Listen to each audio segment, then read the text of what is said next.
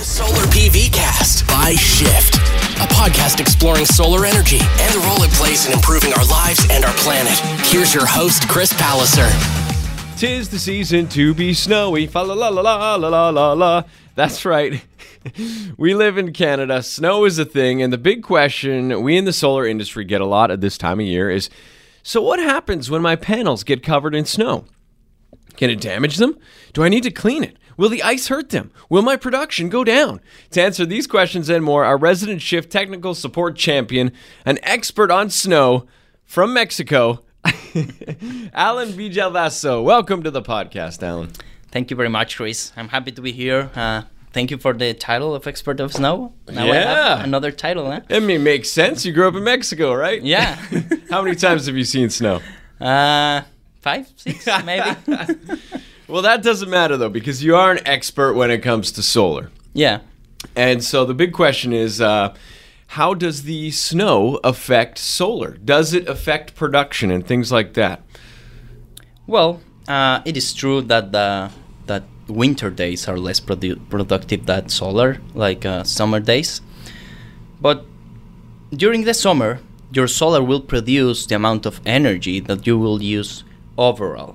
Let's say, thanks of the net metering, your solar will produce much more energy on summer, on the days that you are not using a lot of electricity, putting that into the grid. For later on winter, you consume from the grid, and that all energy that you give to the grid, you will be given back on credit, right? So, yeah, your panels will produce less on winter, but also your panels will produce much more on solar that you can use it before. That's right. The beautiful thing of net metering. Build it up in the summer and use it in the winter.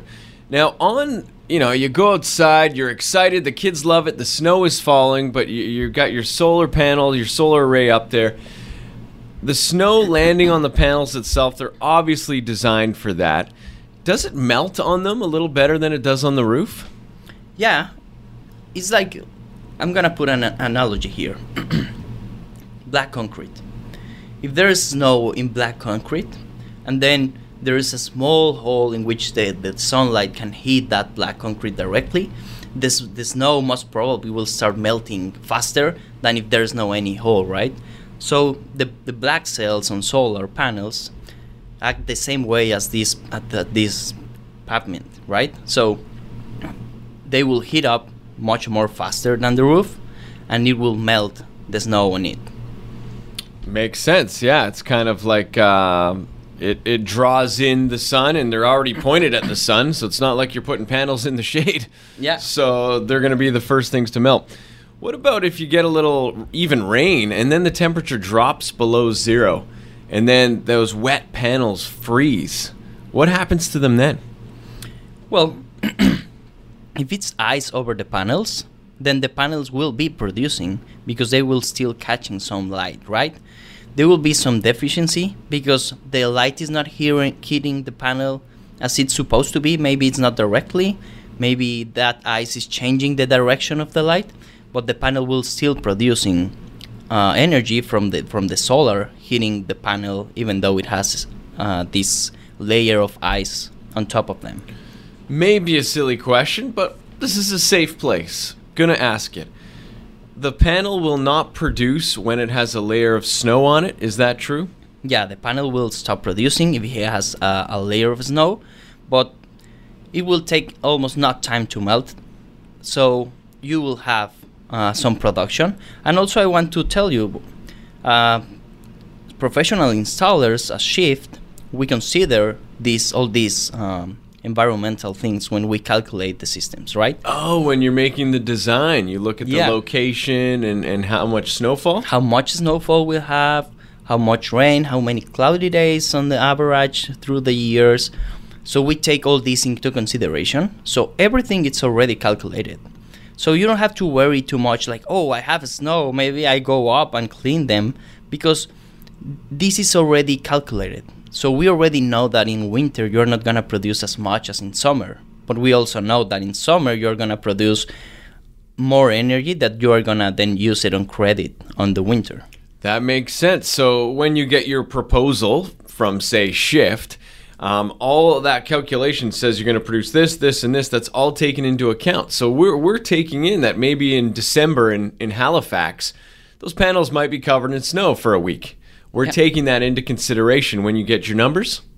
Yeah, that's true. So when they have the proposal, they will see that also like month by month, you will see that the production drops almost to a third or even less on the winter than in summer. But of course it's okay because like you said, in the spring, in the summer, when you're just, say, banking all that energy, thanks to net metering. You mentioned cleaning the panels. Is it a good idea for somebody to get a broom and try to clear those panels, or should they just kind of back off? I mean, I recommend don't do it because it could be risky. Right. You can harm yourself doing that, or maybe you can actually like damage a module.